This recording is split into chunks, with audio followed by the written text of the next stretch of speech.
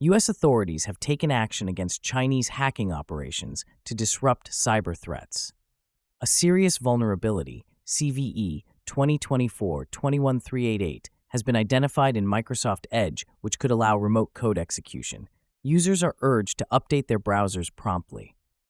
A significant issue in Microsoft's code development tools could potentially impact thousands of open-source projects, but a patch is now available. An engineer has voiced concerns about weaknesses in OpenAI's DALL-E 3 that were dismissed by Microsoft, and these issues are being brought to the attention of lawmakers. Microsoft moves to implement new safeguards to counteract the creation of deepfakes following an incident involving Taylor Swift. Meanwhile, DarkGate malware is being spread through Microsoft Teams, and a security flaw in Microsoft Outlook has been revealed, necessitating a patch to prevent password theft.